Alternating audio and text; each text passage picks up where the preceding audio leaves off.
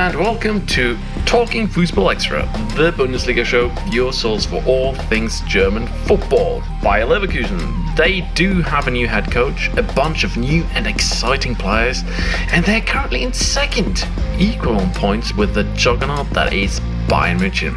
Could it be that Leverkusen can end the Bavarians' unrivaled run of successive Bundesliga championships? Or are we just talking about a somewhat skewed picture after only 7 match days? My name is Nick Wilthagen, and joining me today is Leverkusen pod host and legend Eric Brühl to discuss all matters by Leverkusen and, being there in second. How's life, Eric? Does it feel like a natural state to you right about now? Well, thanks very much for having me here today, Nick. A pleasure, as always, speaking to you, especially about my favorite topic, Bayer Leverkusen. And yeah, life in second place, tied for first, second on goal difference, but not by much. And it feels nice. I can't say it feels natural per se, because I certainly wasn't expecting to be in second place at this time of year, during this season at any point, actually. I'm sure we'll talk about that in a little bit, but it's certainly a great place to be going into this international break, and I'm happy to have a chance to talk with you about it. Great. So let's dive into all things Bayer Leverkusen shortly after the break.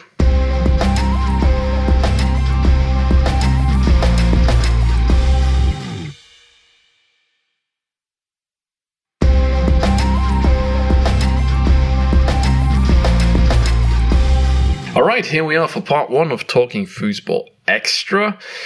Eric, we are going to talk about all things Bayer Leverkusen, and we're going to go deep into the specifics and the ins and outs of Die Werkself. But let me just start you off with a little bit more of a general question here, and that is, how would you actually describe the start to the season? I think I would describe it, and if I had to choose one word, let's say, I think it would be surprising. It's certainly better than I would have ever expected. Obviously, going into this second international break in second place is a surprise. There are a lot of reasons. I'm happily surprised, obviously, and not only at the position on the table, but we've shown some real qualities that we haven't necessarily seen previously, including some real firepower in the form of goals. I was mentioning that the goal difference between us and Bayern Munich isn't actually that great. There seems to be some kind of newfound sense of steel or just toughness in this team. And previously, one that had always been at the top of the fair play table in the Bundesliga is currently at the bottom of it right now. And I think that actually has translated into some success. And another very happy surprise, at least, again, this is early on and it's only 7 games in, but the continued growth of individual players. And I think you see that specifically with Florian Wirtz. Karim Demirbay is finally rounding into form for Bayer Leverkusen, played some of his best football and some of the best football at all at Leverkusen in the last few games. Patrick Schick is riding the success of his Euros to consistency in the Bundesliga. Proves Archie Rintot wrong, who said that Patrick Schick would be that one Premier League signing that everybody would wonder about. Why on earth did Everton sign him? And he's really turned out to be something else this season, hasn't he, Patrick Schick? He is really on fire. Yeah, he's really translated his success from the summer and the confidence that he built to success at Leverkusen. And I think he's wonderfully built for this system. We'll talk about that a little bit later as well. And he's very fortunate, obviously, to have a couple of players surrounding him, a few players surrounding him that really work towards his strengths. So he couldn't be in a better situation right now. But Bayer Leverkusen, there's nothing to complain about after these first few match days. In all 3 competitions, you have to be very happy with how things have started and the prospects for the future. Obviously, we've had some injuries. The squad isn't entirely complete, but at the same time, it's been early enough that there's been a healthy rotation to some extent, and some of the absolutely new players have started to become a part of that rotation, as I'll talk about a little bit later. Yeah, what I think we could add to your list of points is the fact that Bayer Leverkusen don't necessarily have had sort of the easiest start in terms of their fixture list to the season, because there has been Union Berlin, who play in the Europa Conference League. There has been Borussia Mönchengladbach. There has been Borussia Dortmund, the only loss so far, which was a wild game, a 3-4 loss. Yeah. There have been Stuttgart, there have been Mainz and Bielefeld in the last 3 matches. So obviously maybe a little easier schedule over the last 3 match days. But having said that, the opponents you've had so far, you haven't had Fürth, you haven't had Bochum. None of the opponents you've had so far in front of you have been slouches, have they? No, that's true. We've had some good tests, no question. I think we were fortunate to play a Gladbach team that at the right time in at least the Hinrunde. We'll see how that return match turns out. Berlin was definitely a tough match, and that was very early days. So you have a situation where both teams are kind of still trying to figure themselves out, not just one another. And certainly we've picked up momentum since and had some really good results, not just in the Bundesliga last week, obviously against Celtic. We had a very successful result in Scotland, but I think that match, as well as really the match against Bielefeld to some extent, but really that match showed that although that scoreline flattered to deceive a little bit, there are some areas where we still need to work. But what is clear, like I mentioned, is that we're capable of scoring a lot of goals. And even in a match like against Dortmund where we lost, we still took the lead 3 times only to relinquish it. Still managed to score 3 goals. That's one where some of our naivety maybe showed through. But all in all, you have to be very happy with how the team has looked, and especially as you say, in the last few matches, we've scored a lot and we've held the opponent to few, if any, goals. Well, if any listeners of ours have been away for the last 6 or 7 months and they hear, well, Leverkusen lost 3-4 to Dortmund, and they think, oh, that sounds like Peter Bosz football.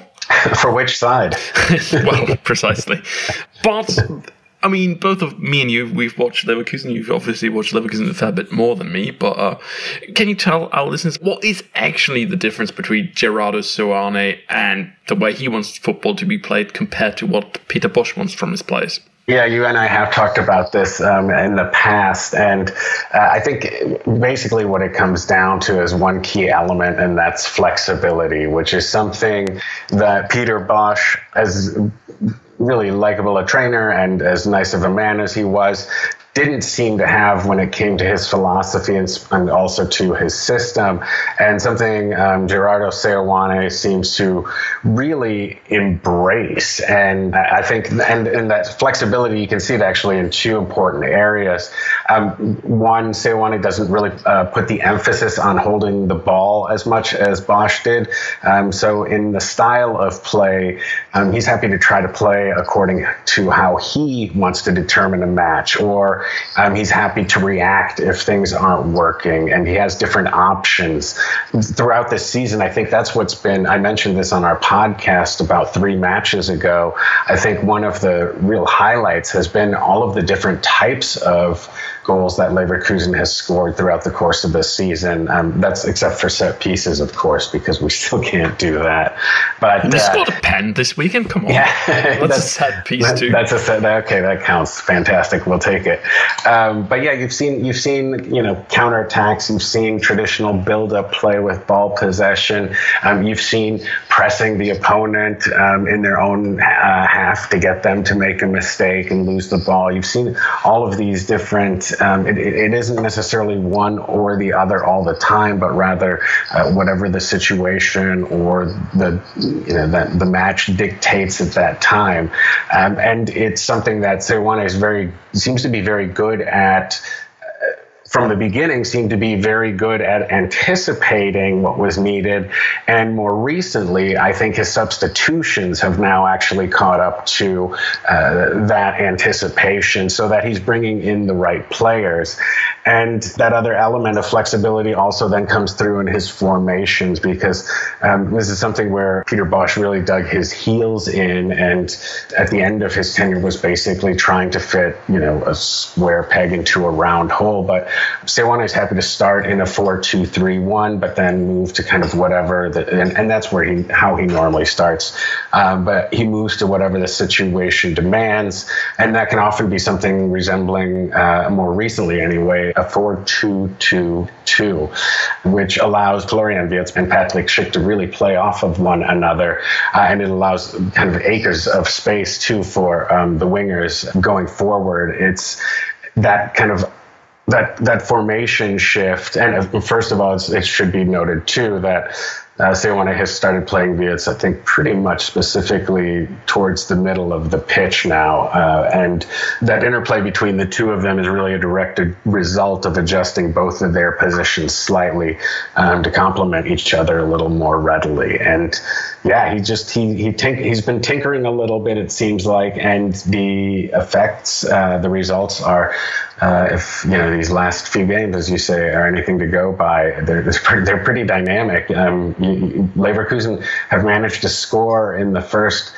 15 to 30 minutes, and I think every match this season, and more often than not in the first 15 minutes, and that's hugely demoralizing, especially if if you're the opposing team and your coach has been telling you just hold them for the first 15, and you can't do that. So I mean, most coaches probably tell you hold them for the entire match, and if you can do it for 2 minutes, well, I'm thinking back on that match against Borussia Mönchengladbach. I think Jan Sommer, probably one of the best goalkeepers in the Bundesliga, had probably one of the worst matches I've ever seen him play. Yeah, definitely. And what really stands out to me to Leverkusen is that this is really such a team effort, because I had huge question marks about Bayer Leverkusen going into this season, because Simon Rolfes and his team of scouts, they had a very busy off-season. The Bender twins had retired, Leon Bailly was shipped off to some Premier League club that really doesn't matter in the larger scheme of things, for a lot of money though.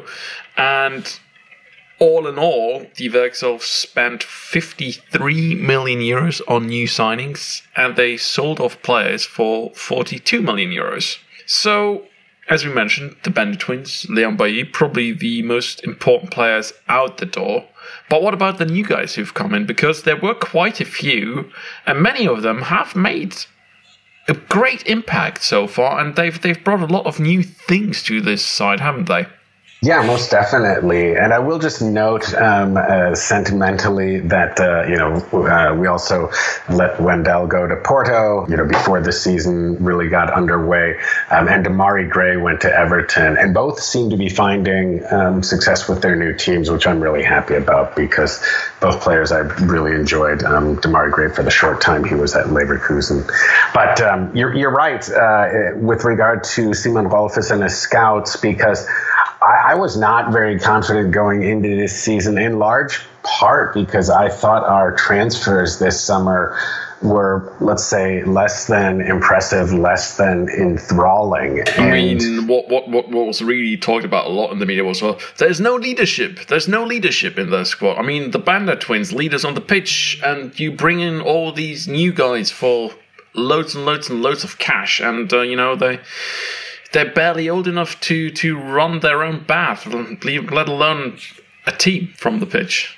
Yeah, it's true, and they're really young. You're right. The kind of average age looks to be about 20 of the majority of the ones that were brought in with the intention of really starting and contributing to Bayer Leverkusen. But I think it begins with Odilon Kusunu, I always put the accent on his name wrong, but he was the most expensive newcomer from Brugge, and he's been playing at center back fairly successfully.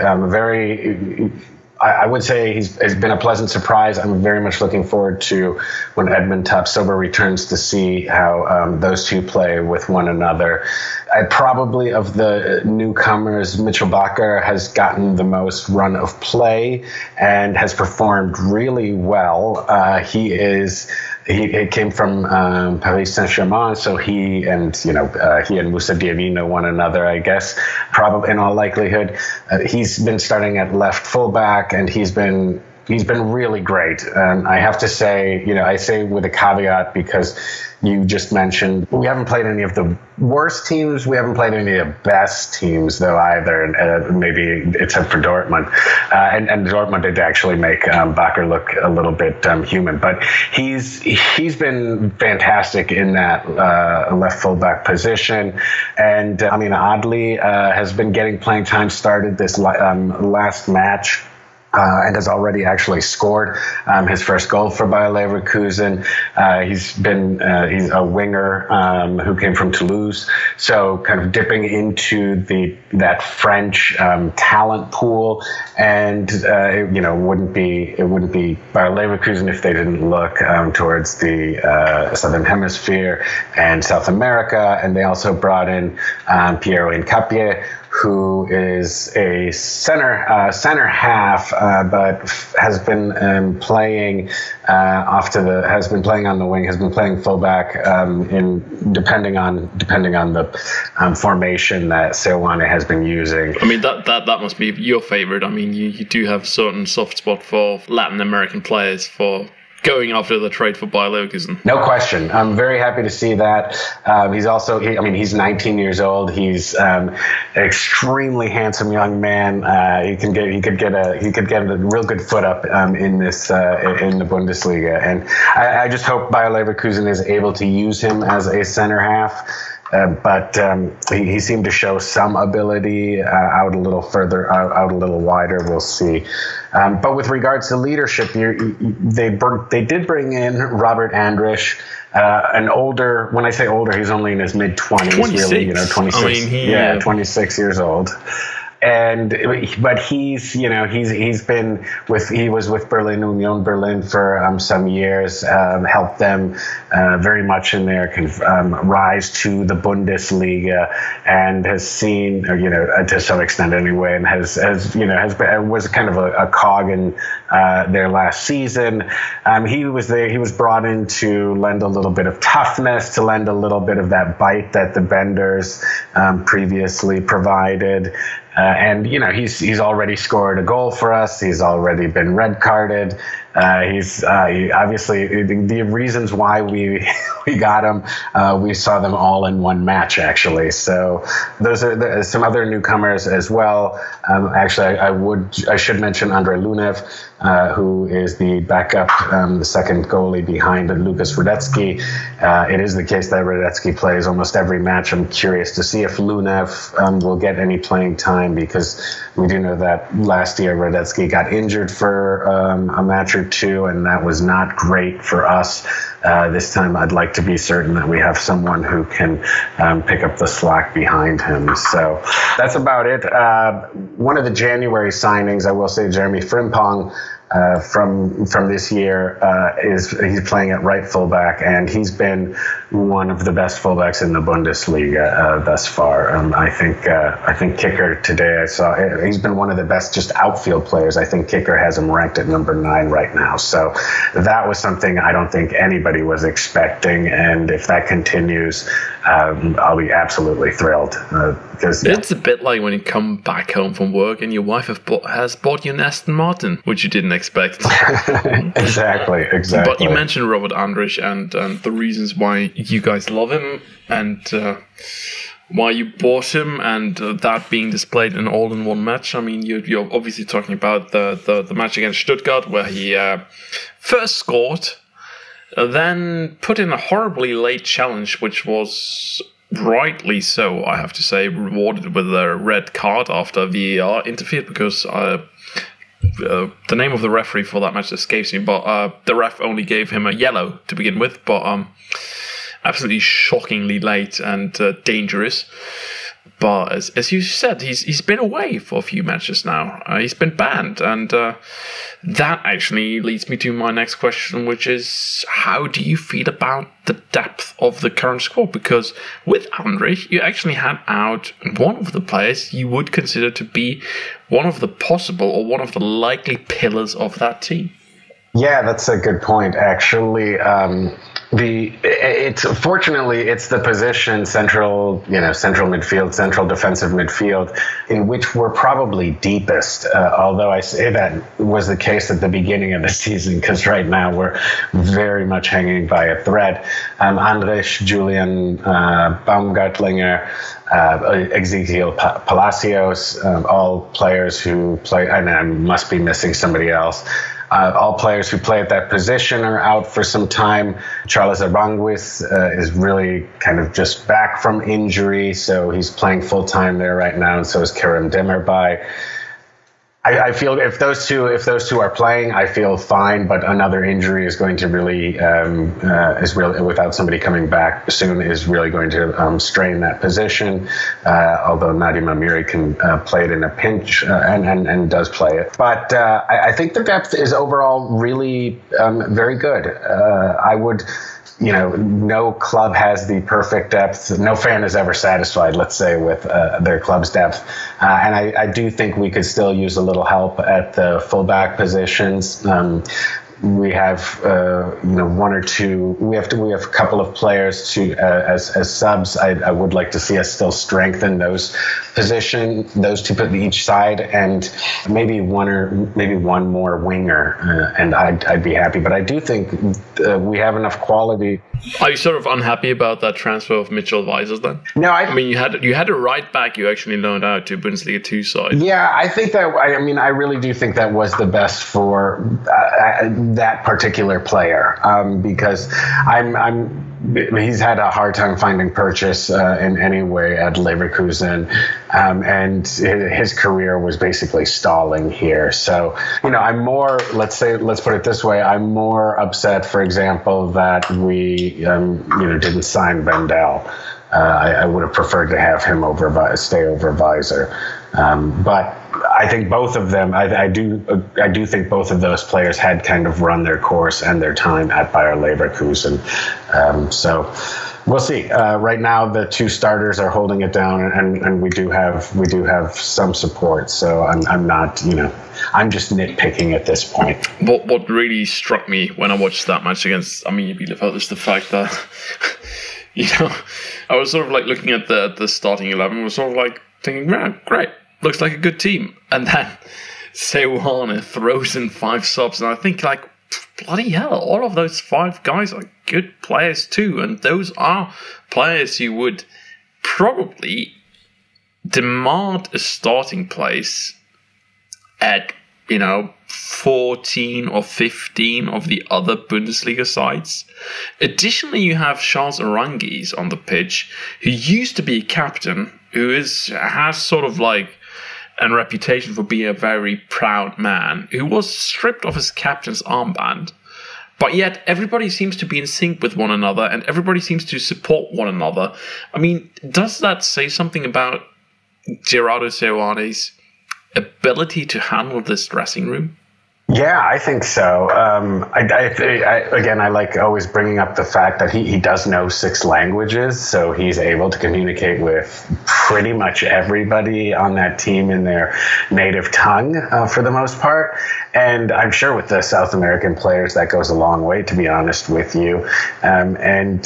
He does. I mean, he has definitely brought this team together. I think in all likelihood, you mentioned, Aranguiz was. It's funny when you use the word stripped of his captaincy. That always makes it sound really harsh when in reality, it's just the captain's armband has been stripped of him. But it is the case that Aranguiz, struggles to speak in anything outside of Spanish, and it's tough to have a captain in Germany who struggles with the German language. That's a tough decision to make, but it's, as there was very little outcry or very little bad blood. Aranguiz is playing some of his best football. I'm not convinced that he doesn't relish the fact that he doesn't, have that responsibility. And as you noted, that's, I think, an indication of this club's depth.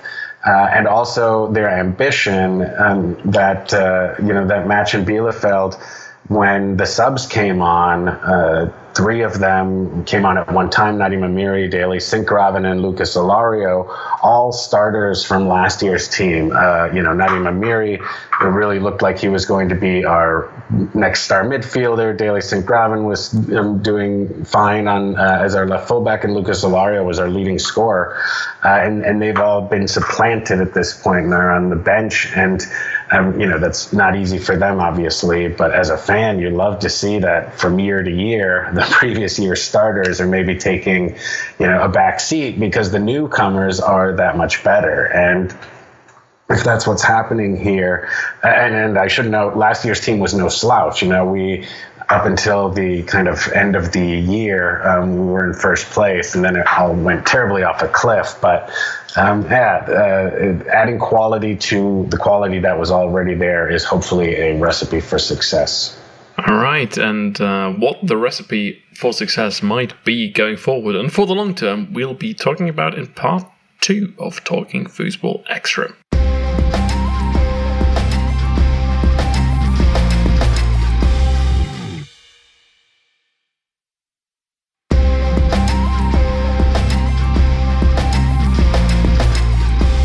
And we're about to look into the future, and I actually spotted an article in Bild, Eric, and it said that 5 players had penned deals until 2025. That's Mitchell Bakker, Frimpong, Palacios, Patrick Schick, Diaby. And if that wasn't enough, there are another 6 players who have deals until 2026. Florian Wirtz, Tapsoba, Kosononu, if that is, I butchered that terribly. Anyways, Hincapie, Adley, and Andrich. And out of these 11 players, only Florian Wirtz has sort of Bild wrote a clause in his contract, but as you noted in your notes, he doesn't have a clause. It's just about there's actually an agreement between Wirtz and the club that he will probably leave in the summer of 2023 if something bigger and better comes along. But when you look at these 11 players, who all are fairly young. I mean, Robert Andrich there, who at 26 is one of the oldest guys there. Old man at 26. I mean, I barely had my driving license when I was 26. But anyways, he's 26. He's one of the oldest, if not the oldest, of those players. Do you sort of feel like Simon Rolfes has sort of managed to create a spine of a squad that is actually going to see you through the next few years, and that is going to aspire to go from new heights to new heights each and every season going forward? That's a great question. Let me preface that by saying, you only have I was about to say, you only have someone like a Florian Wirtz once in a generation, and honestly, you had some other guy. Come on, what was his name? Kai Havertz. I mean, I think he played for some London side. What was it? Leyton Orient? Yeah. Yeah. What a MK Dons. Yeah. MK Dons. Well. Yeah, it is silly to think about the kind of luck that Bayer have had by stumbling into these 2 prodigies, one right after the other. And in my own estimation, Wirtz is going to be even better than Havertz will be. So you only really have a couple more years of him in all likelihood. He's definitely finish out this season. And then from everything that I've read, and according to interviews his father has given, he plans on being here for 2022 and 2023. His father is also his agent, we have to mention in that regard. So that is a bit of a thing you should know about. I mean, if it's some footballer's dad, it's one thing. If it's the agent too, it's another. Yeah, that's a good point. And he thinks, that thankfully that Florian is at the right place at the right time. If everything goes well, I'm guessing the plan is, Leverkusen continues their performance and finishes top 4 next year, plays in the Champions League, and Florian Wirtz has a chance to really advertise himself on an international stage. To some of the teams, I would imagine, that will be bidding for him. This is all to say that this year and next year provide probably the last opportunities to have this transcendental talent on the team. Something, needs to happen. We definitely need to try to take advantage of that in some way. Wirtz aside, Rolfes and his scouts have really done a fantastic job of shaping this team. I mean, we just talked about some of the new players to come, and when a Jonathan Tah, when a Robert Andrich are the old players on the team, it's a good sign that you are a young team. But I think what is very, disconcerting sometimes about a young team is you don't know where their development is going to go. And there's every possibility that it could stagnate.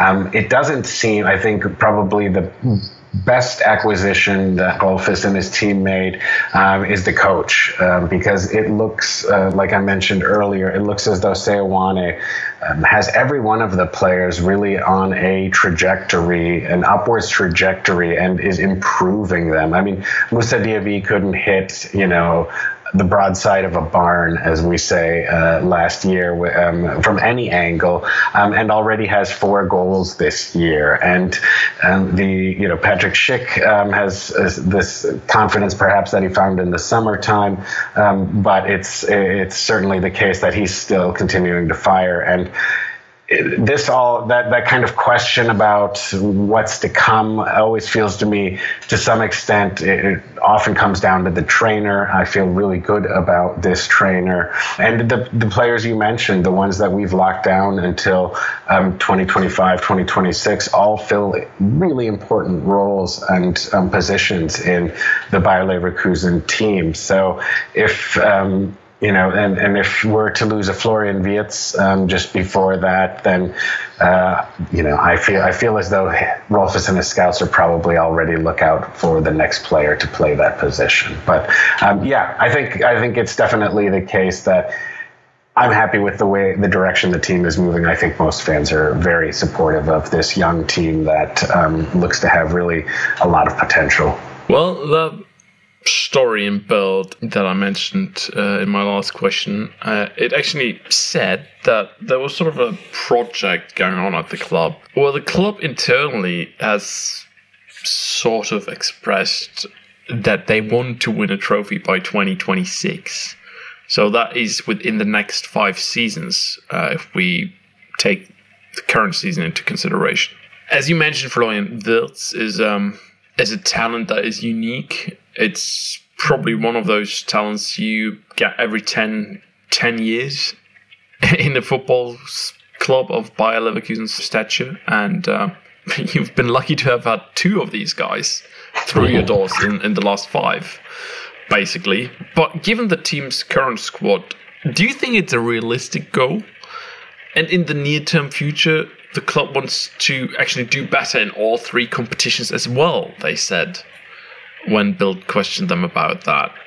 So how optimistic are you about your prospects of actually securing 1 title by that point? And how vital is Florian Wirtz going to be? And if he leaves, does this sort of quest falter? at the same time. Yeah, in terms of type, does the Europa Conference League count?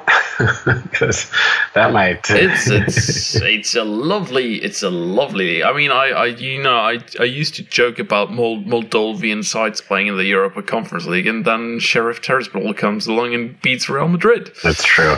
It's true. No, I'm being facetious. Yeah, the 2025-26 project is something actually you told me about because I hadn't seen that, Nick. And it's great that we have a target date. That's fantastic. Like I said in my previous response, I always feel it starts with the trainer, and we seem to have a very good one right now, who has experience in guiding a team to a national title, guiding a team to the top of their table, guiding a team through the later stages of the Europa League. And also guiding a team through its country's Pokal, through its country's cup. So in that regard, I'm very happy we have Gerardo Seoane at Bayer Leverkusen, because I do think he will have the team prepared to compete on all three fronts. And it's always the case that the easiest way to a trophy is through the Pokal. We play Karlsruhe next, which will be, is by no means easy. But you have to be happy with that draw compared to, say, Bayern's draw or Gladbach's draw, where they play one another, and Cologne and Stuttgart are also playing playing one another. So the Pokal becomes potentially an opportunity. It wasn't too long that we were in the final there. It becomes another opportunity to get a cup, win a cup. I do think this team is going to. You're seeing early success in the Europa League right now at the top of Group G, and you've seen recently two wins so far against Ferencváros from Hungary and Celtic from Scotland. Yes. So those are the teams Bayer Leverkusen has beaten so far. And then Real Betis to come very soon. That's going to be the true test. They're also on 6 points, having beaten those two teams that you mentioned. But this is a competition that I do believe Seoane and the rest of the club really want to go deep into. It would be great to challenge for this trophy. As I've mentioned previously, Leverkusen has won two trophies, one of which is the UEFA Cup trophy in 1988, which is what the Europa League trophy basically is now. So this is not a competition that we're unfamiliar with, and it would be great to say that they have a chance to win the Bundesliga, but that's just that's silly. It's going to be Bayern Munich again for what seems like the 100th time, but it would be great to finish in the top four again. Because it has been a bit of a longer drought than I've been used to in the last decade since we've played Champions League. And with, these young players, again, with Florian Wirtz, as I mentioned, probably next year being his last year, it would be great to send him off with some Champions League football and give some of these younger players who will be at Bayer Leverkusen the opportunity to see what that playing in the Champions League is all about. I think 2025, I'm jaded. 2025, 26, I'm glad we have a target date.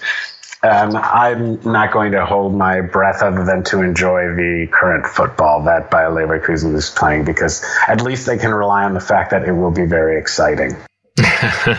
Well, so you've not started looking for other names for your podcast, because obviously if you suddenly won the Bundesliga title, you would have renamed your podcast. One of the Leverkusen crew, Patrick from the Leverkusen crew, says he has a name. In case that does happen, he has a name picked out already. He has not. He said this about 8 years ago. He refuses to share it. He has refused to share it in that time. So, but I'm trusting that he might just be saying that so we can all cheer unabashedly for Bayer Leverkusen without having to worry about something so silly as that. But yeah, he says he's got it handled. All right, Patrick. I haven't spoken to Patrick in a long time. Hope he's listening. Hope you're well, Patrick. Well, as you mentioned, we're Bayern Munich. They are the big, bad juggernauts of the league that hasn't been beaten by anyone for 9 years, basically. They have won 9 Bundesliga titles on the trot, going for the 10th. And that is actually the next opponent that Bayer Leverkusen have got coming up after the international break. So loads of stuff happens during international breaks, obviously, because there are players coming back injured. Some players have decided not to get vaccinated. It seems to be more common among sporting personnel than other personnel to not get vaccinated for some strange reason. You know, lots of young men who have a lot of spare time being on the internet. That's a good thing. Or not. But anyways, so Bayern München is Bayer Leverkusen's next opponent. The Bavarians, they dropped 3 points. 3 points against Eintracht Frankfurt. Meaning that Bayer, who are now equal on points with them in the table, could actually blow past them. If they're really lucky, have suddenly better goal difference than them and lead them by 3 points by match day 8. So are you fancying your chances? Yeah, all very realistic scenarios that you've just mentioned there. Yeah, it'll be interesting to see. I think for most Bayer Leverkusen fans, for all Bayer Leverkusen fans, let me say, you have kind of nightmares of this match, let's say from last year, that match against Bayern Munich in the Hinrunde, which last year found us in similar positions where we were ahead of Bayern Munich by maybe a point in the table, I can't remember correctly, and it was going into the winter break, and this was the last match before, I think, a 6-week layoff or something like that. It was a long break last year, if I'm not mistaken. And if people remember correctly, the match was seemingly going to end 1-1. Bayer Leverkusen could hold its head up high for having drawn when, with about 20 seconds to go, there was a fateful pass, let's say bobble of the ball, that was nipped. I'm not going to mention any names. That was nipped away, and obviously Robert Lewandowski then made short work of it and scored to really just in the final whistle. And that seemed to throw Bayer Leverkusen's entire season into absolute disarray. And what should be remembered is that match was the last match before the winter break, but I think it was only match day 13 or 14. The actual there were still some matches of the Hinrunde left in the next part of the year. So that then absolutely seemed to crush Bayer Leverkusen and really was a very, let's just say the second half was absolutely shocking. And that's I think in the back of every Bayer Leverkusen fan's mind. I'm glad we're meeting Bayern Munich on the 8th match day. It's a little bit earlier than last year. This is a good position to be in because Bayer Leverkusen is still the chaser and not the chased, so to speak. And I'm hopeful that Seoane is able to instill in the team the idea that they can indeed win this match. He seems to make them believe that they're capable of great things. And I'm just hopeful that's the case. And this will be really the first true test for a couple of the players who I think have been really great for Bayer Leverkusen, Mitchell Bakker and Jeremy Frimpong, the two fullbacks. It will be very interesting to see how they deal with the wing play, Bayern Munich's wing play. And then certainly Kosunu and maybe Tapsoba's back after the international break. Actually, we'll see how they deal with Lewandowski. But it's as you said, when we were texting, Nick, you remove Lewandowski from that equation, then all of a sudden I'm potentially feeling a little bit better about our matchup. But he's not injured. He's planning to be there.